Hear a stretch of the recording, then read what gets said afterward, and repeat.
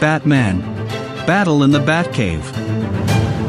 Written by Donald Lemke.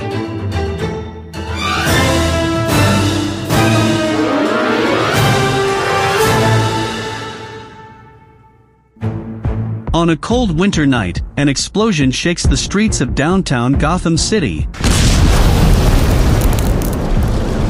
Within moments, police cars flood the scene with their red and blue lights. Commissioner James Gordon and several other officers quickly exit their vehicles. Near a burning building stands a large, masked figure. Freeze! The flames grow brighter, and the man steps closer. But things are just heating up, Commissioner. Suddenly, from high above the city, Batman swoops to the ground on his batrobe. He lands in front of his worst enemy. Bane. You remember me, Batman. Unfortunately, you will soon be forgotten. Bane leaps at the Dark Knight with all his might. The hero easily dodges the hulking brute using his expert martial arts skills. Batman snatches a bola from his utility belt. He twirls the weapon above his head and then flings it at Bane.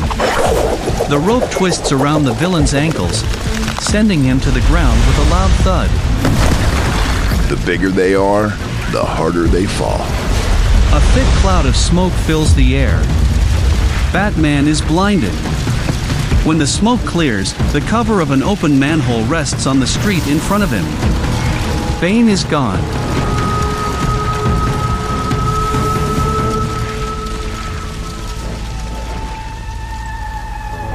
Days later, Batman sits inside the Batcave. The top-secret hideout is hidden deep below Bruce Wayne's mansion. It contains hundreds of gadgets and weapons, as well as Batman's collection of crime-fighting evidence. The Dark Knight stares at a map on the Batcomputer. Bane couldn't have gotten far. The sewer pipes are dead ends, except for the one leading here. I call this a dead end as well.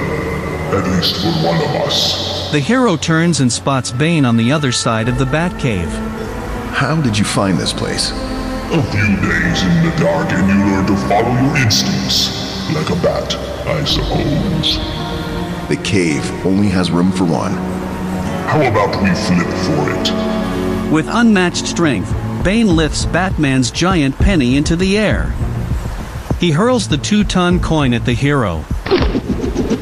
The Dark Knight avoids the giant penny, and it crashes into a glass display case. The weapons of a dozen criminals spill onto the floor. Bane grabs the Penguin's umbrella off the ground. He presses a button on the handle, and a fireball explodes from the high-tech weapon.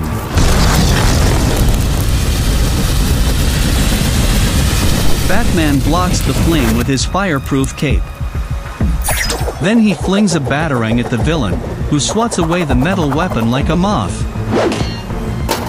Bane tosses the umbrella aside and picks up a question mark cane.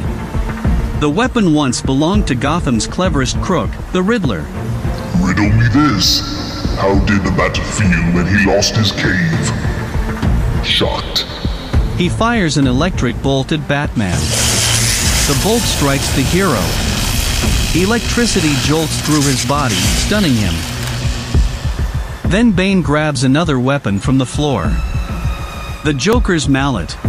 Looks like I'll have the last laugh today. The villain swings the mallet at Batman. The dazed superhero dodges the blow. Bane swings and misses, again and again. Strike 3! On the other side of the Batcave stands Robin, Batman's teenage sidekick. He holds Mr. Freeze's ray gun. Bane lowers the mallet and turns to Robin. Where are your manners, Boy Wonder? Don't you know better than to interrupt grown-ups? For a cold-blooded crook, you're a real hothead. Time to chill out.